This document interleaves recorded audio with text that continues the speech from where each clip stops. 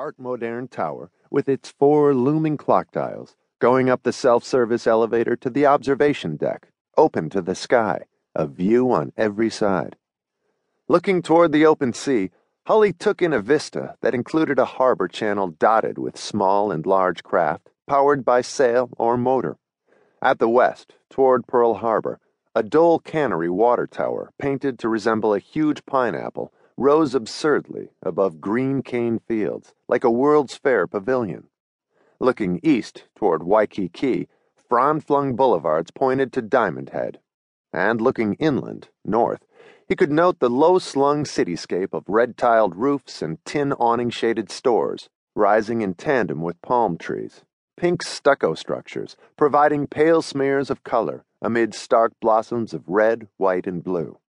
He could see, too, like pyramids piercing an oasis, the austere limestone edifices of the trading houses and banks of the Caucasian, haole, upper class, and the grandly, even ridiculously rococo Iolani Palace, and the Nu'uanu Valley, hugged by the ridges and slopes of the Ko'ualu Range. He had soon come to know Honolulu as the tiny colonial city it was, a low-key paradise where your wake-up call was courtesy of a mynah bird, where you drifted down to a white beach for a sunrise swim, where the workdays were short and the evenings endless. His father, not surprisingly, took a less romantic view. What O.B., Old Burroughs, the nickname Hully, his brother Jack, and sister Joan all used for their father, after he took to signing his letters to them that way, saw as Hawaii's appeal was the casual island atmosphere, white sandy beaches and local dress that ran to untucked shirt, shorts, and sandals.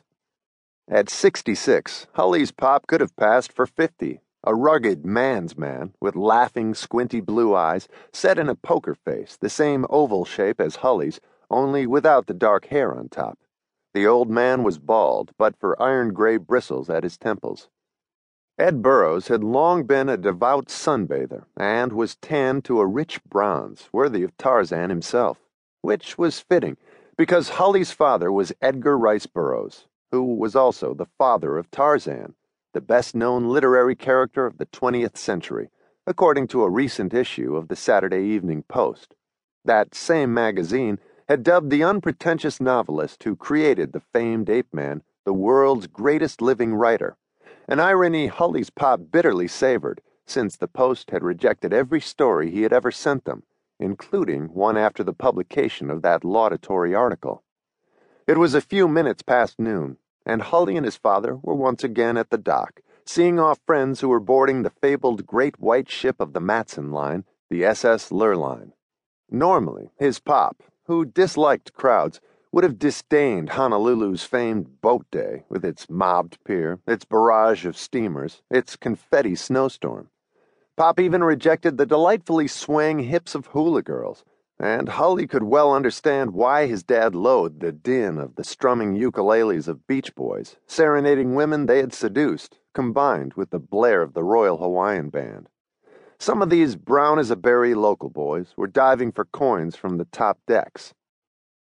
Buster Crabbe used to do that, Hully reminded his father teasingly. Beach Boy Buster had been an Olympic star before going to Hollywood. Maybe he made a good beach boy, O.B. said, but he was still a lousy Tarzan. Due to fear of war with Japan, the dock was more heavily guarded than ever before. The authorities, and the haole citizenry, were well aware that 40% of Hawaii's population was Japanese. So the nationalized Hawaii Territorial Guard had been called out. Of course, the Guard was primarily made up of Japanese. It seemed to Hully that the women at the dock today greatly outnumbered the men. Military wives, most likely, being sent to the mainland because their husbands suspected the coming war with Japan would soon restrict travel from Hawaii to California. But it wasn't all military men. As usual, politicians and businessmen were among the masses, making deals, trading gossip. This boat day crowd ran well into the thousands, though only 800 passengers were departing. And this was typical. Matson Line calendars, marking days of departure and arrival, hung in kitchens and businesses all over Honolulu, and many a housewife and downtown office worker regularly